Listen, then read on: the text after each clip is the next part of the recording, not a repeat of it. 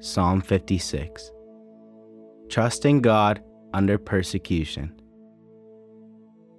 Have mercy on me, O God, for men trample upon me. All day long foes oppress me.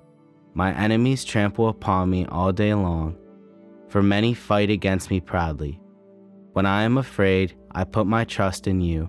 In God, whose word I praise. In God I trust without a fear. What can flesh do to me?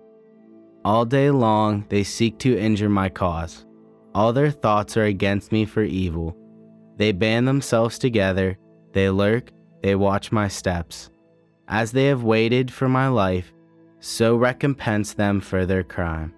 In wrath cast down the peoples, O God. You have kept count of my tossings.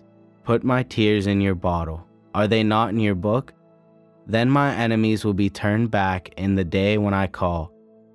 This I know, that God is for me. In God, whose word I praise. In the Lord, whose word I praise. In God I trust without a fear. What can man do to me? My vows to you I must perform, O God.